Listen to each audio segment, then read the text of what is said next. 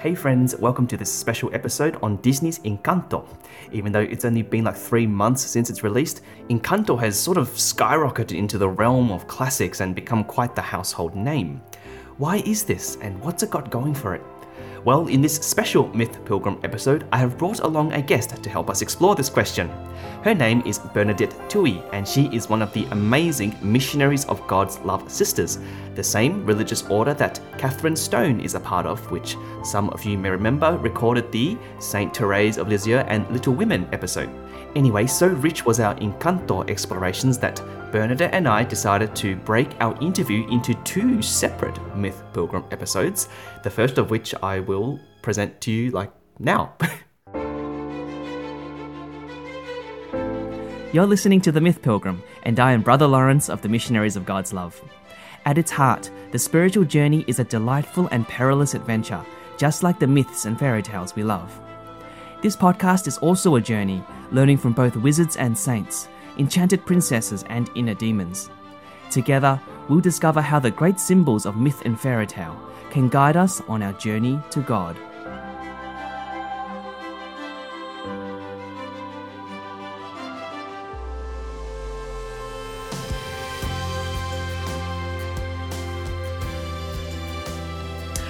Okay, so Bernadette, here we are. Welcome to the Myth Pilgrim. Thank you. Thanks for having me, Lawrence. Big fan of your podcast, so it's pretty cool to be on the other side of it today. That's so cool. Oh, big fan of Bernadette. Well, at least I am at the moment, but a lot of our listeners won't know who you are. So do you want to sort of just give a bit of an intro as to, who is Bernadette? Sure. So I'm in Sydney at the moment. I'm a Missionary of God's Love Sister. It's my 11th year in the Sisters. So I took my final vows last year in March. So almost my first anniversary of my final vows. And when everyone says, what do you do? I sort of say I'm a freelance youth minister or freelance evangelist. So I don't have one particular ministry that I do, but I have a whole handful, as you can imagine. So probably about 10 to 12 different things happening at any one time.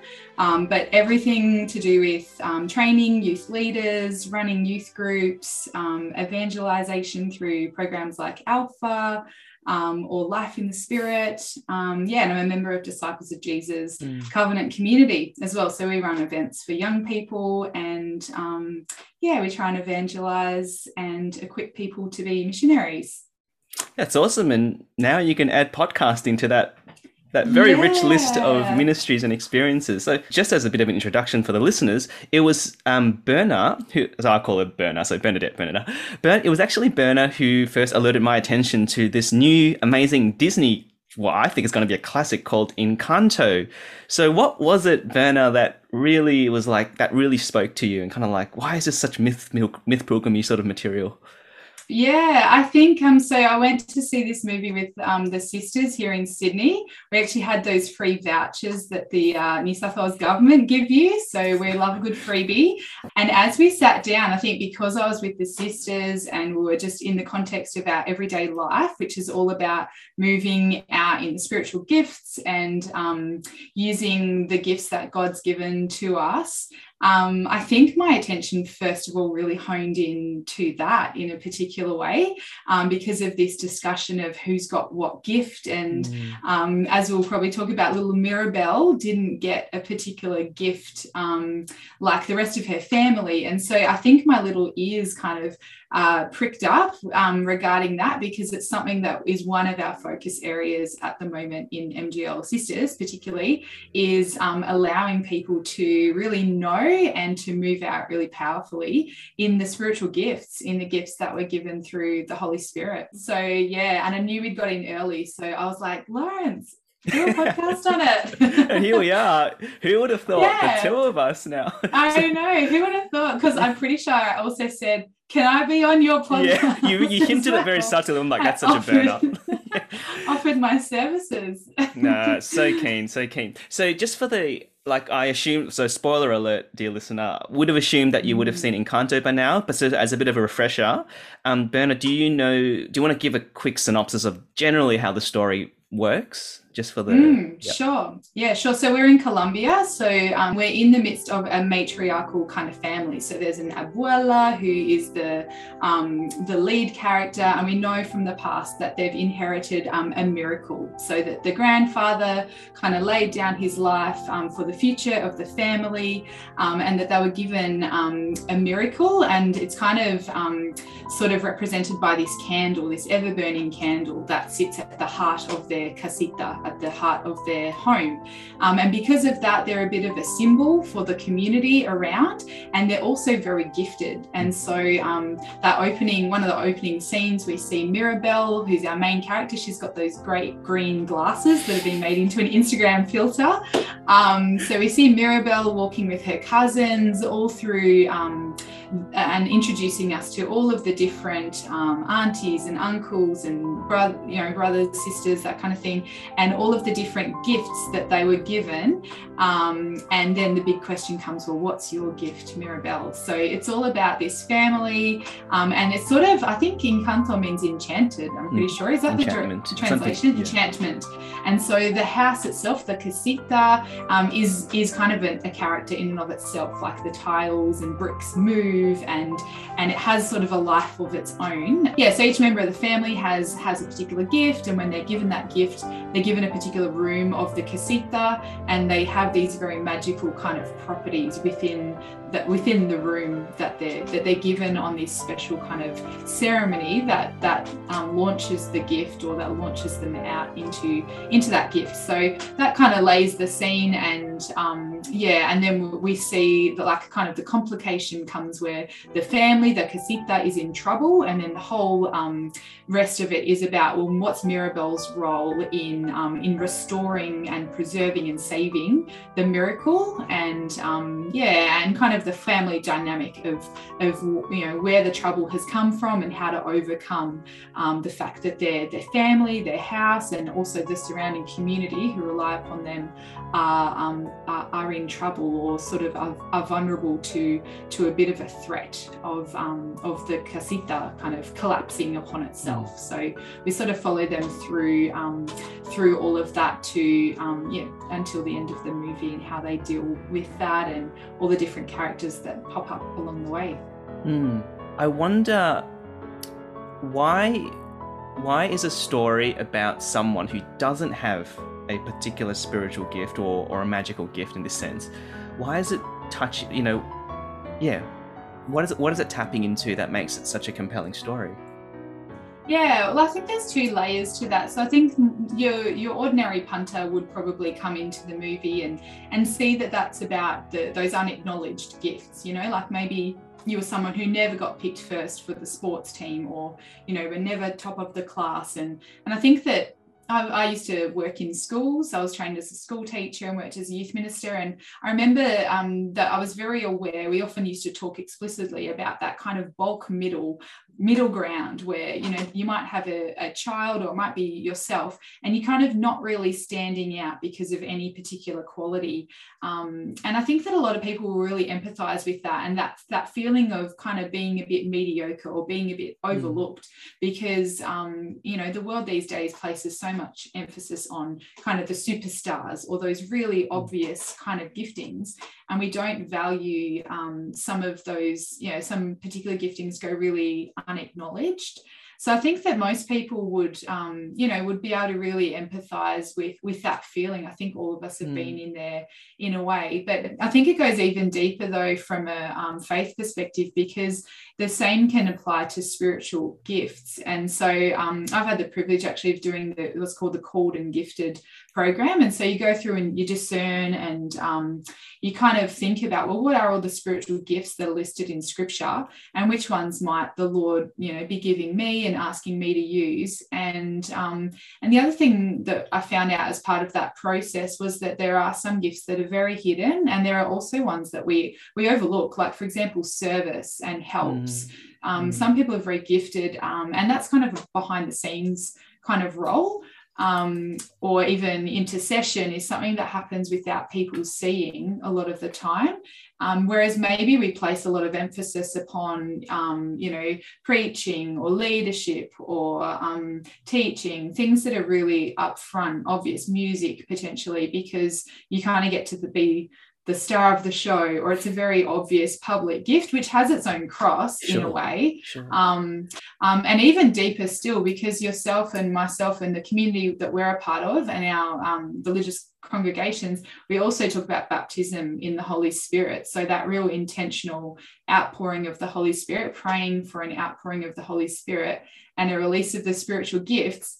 And something that we're really conscious of is that for some people, it's really obvious, they'll feel very hot or they'll fall over, because of the overwhelming kind of power of the Holy Spirit. And their gifts might be super obvious, tongues or, something very visible might happen.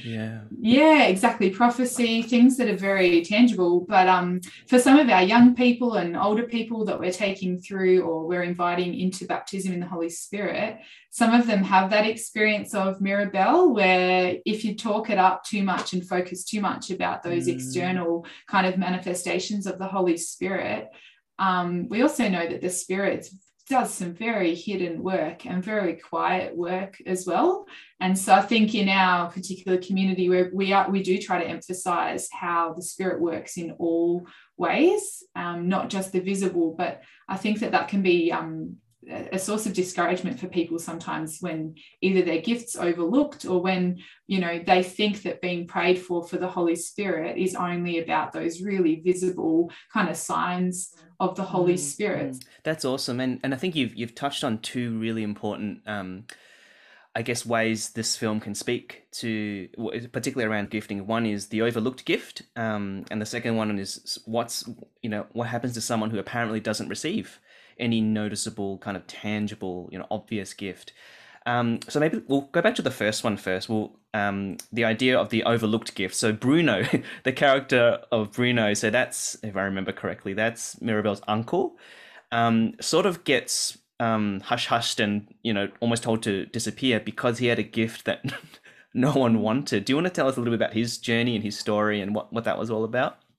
Yeah, sure. So I think most people by now would be aware that was the big hit song of Encanto. We don't talk about Bruno. No. It's so good. All over TikTok and Instagram, and apparently, I don't have young children, obviously, but apparently parents were just driven crazy over the summer holidays by that song and by Encanto. So poor old Bruno, like in our kind of terms, I suppose he did have a prophetic gift. They even talk about the prophecy, the vision that he had, and the vision he had was of this disaster that would befall the casita, that would befall the family madrigal. And because it was unpopular, his vision was unpopular, he gets outcast by the family. There's also, it kind of alludes to those family secrets, or on the track that we're talking about at the moment, it's these maybe unpopular gifts or these unpopular voices that are within the church or within particular communities. And I suppose it's also that discernment of whether these unpopular voices are really speaking uncomfortable truths as well. And you might know better than I do, Lawrence. I don't know how much you studied the prophets when we were at uni and doing scripture studies, but I was thinking a little bit back to the prophets like Jeremiah and I guess the prophet Elijah, and even say John the Baptist. They're these weirdos that do strange things in scripture, but they're actually really anointed with the word of God. And it's almost like that there's this this kind of surrender of self-image to really bring forth the word of God.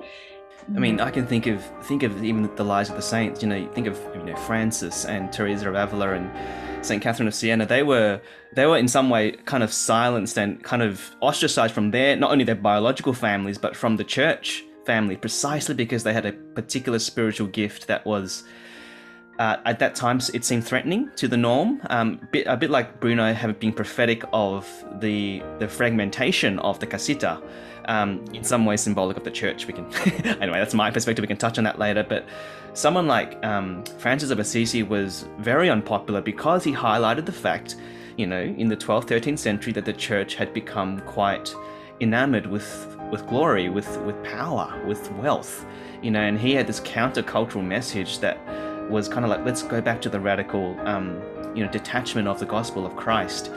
And in some ways, it's like the church was like, let's not talk about Francis, and he wasn't received very well initially, and I can think of the countless of others, saints and martyrs down the ages as well. So yeah, I think there is something quite resonant about a Bruno, and also that if we are feeling a bit sidelined and feeling like our gift or our contribution isn't valuable, Encanto can speak into that kind of like, well, let's actually have a look. I've got a friend who's a parent, Jenny, if you're listening, who was saying, as a parent, it's a reflection as well of, what are we celebrating in our children, and how are we nurturing and supporting and not having favoritism over one particular expression of being a good child over another, and especially from a Catholic perspective, right? So yeah, and how we see the immeasurable dignity of each child equally, and to support them in that. Yeah, absolutely. And because I think you can see it, like I was listening particularly to the words of Mirabel's parents, and they were saying, you have nothing to prove, like we love you just the same as everybody else. But I guess then I think she felt let down by the actions then of the parents, that when push came to shove, that maybe they were a little bit embarrassed about her, or even the grandmother with something to prove, or with she's sort of the one who's trying to hold it together. And I'm sure we'll get to it a little bit later, but there's that great song with Louisa where she's under pressure. But really, you start to see that that's every character, like that every character is vulnerable to their own kind of inner weakness. There's so much in that I think people would relate to just on that familial level. And it does strike me as quite unusual and refreshing that Encanto really, it's a story focused around a family, and the dramas of family, like, far and above all the sort of kind of politically correct woke culture sort of, ideologies that are sort of permeating lots of even children's films. You have Encanto, which is pretty much a story around both the functionality of a family, in terms of a family that functions well, but also where it's dysfunctional, and also the redemption of how that, restoring even, a sisterly relationship, a mother-daughter relationship, can in fact ripple across the entire community around them. As John Paul II, or Saint John Paul II would say, so goes the family, so goes the nation and the entire world. So certainly something within the Catholic faith that would celebrate and kind of strengthen the importance of the family. And I think Encanto does that really well.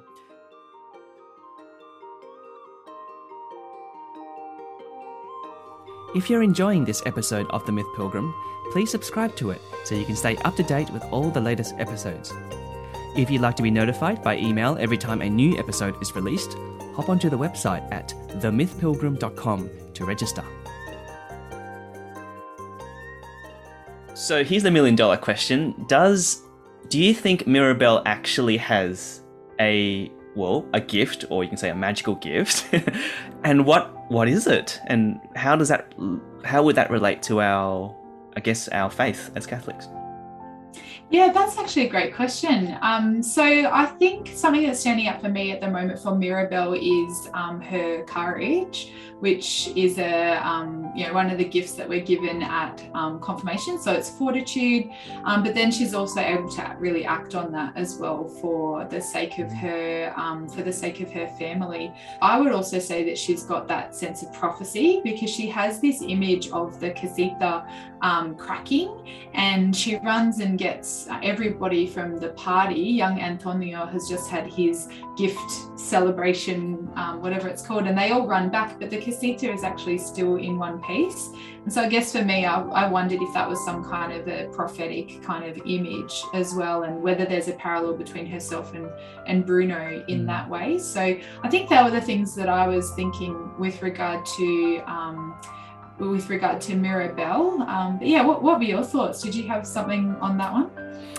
Well, I've been sitting on that question a long time as well. Even when the film resolves and the house comes back together, first of all structurally, but also with the magical enchantment restored, I kind of wondered whether, that she's very much a bit like how Saint Therese of Lisieux is the heart of the body of Christ, and the heart being the central organ, the one that holds all the other important essential parts together. That she is love, and her gift is love, and right from the beginning we can see how tender and compassionate she is, and sincere she is to love the family, to love Abuela, to love her sister, which she doesn't get along with. St. Paul in Corinthians says, you can have all the great gifts in the world, but if without love, they are just a noisy gong and a clanging cymbal. That she doesn't have a superstar gift, as you mentioned earlier, but she does have the gift of love, and that's ultimately what the Encanto, how the Encanto was born, was a gift of love from her grandfather, who gave his life, for the family. And ultimately she's the one that continues that. And we can see that the times when they do, when she reaches out to hug Isabella, and when she makes amends with her grandmother, the house actually starts to heal itself, like the cracks disappear. Anyway, that was just my sort of thoughts. And then right at the end, when, not only was the family back together, this is when they rebuild the house, and the community was gathering all around them, and they were celebrating each other's gifts, including Bruno's.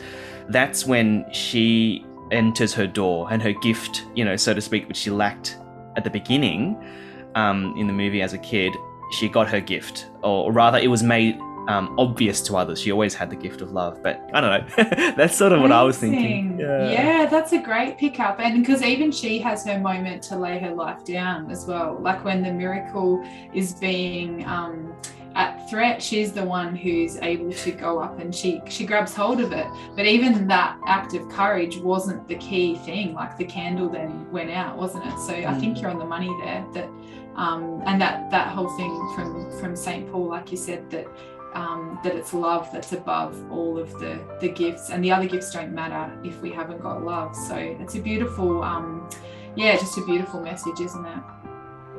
And so at this point, we end part 1 of Berna and I's interview. And I hope it was as enriching for you as it was for us. Next time, we will explore in more depth the way Encanto illuminates how the Holy Spirit moves and animates the church, particularly through the gift of the baptism in the Holy Spirit. So definitely something to look forward to in the near future. For now, I have a fairly practical pilgrim exercise to offer you. Identify someone in your circles whom you feel might have a hidden or unrecognized gift. Ask the Lord to show you how you can affirm and celebrate this gift.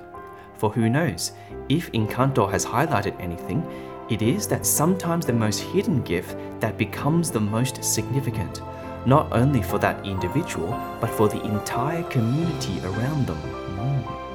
Okay, so I'll leave that with you. Until next time, dear pilgrims, journey forth, take care, and God bless.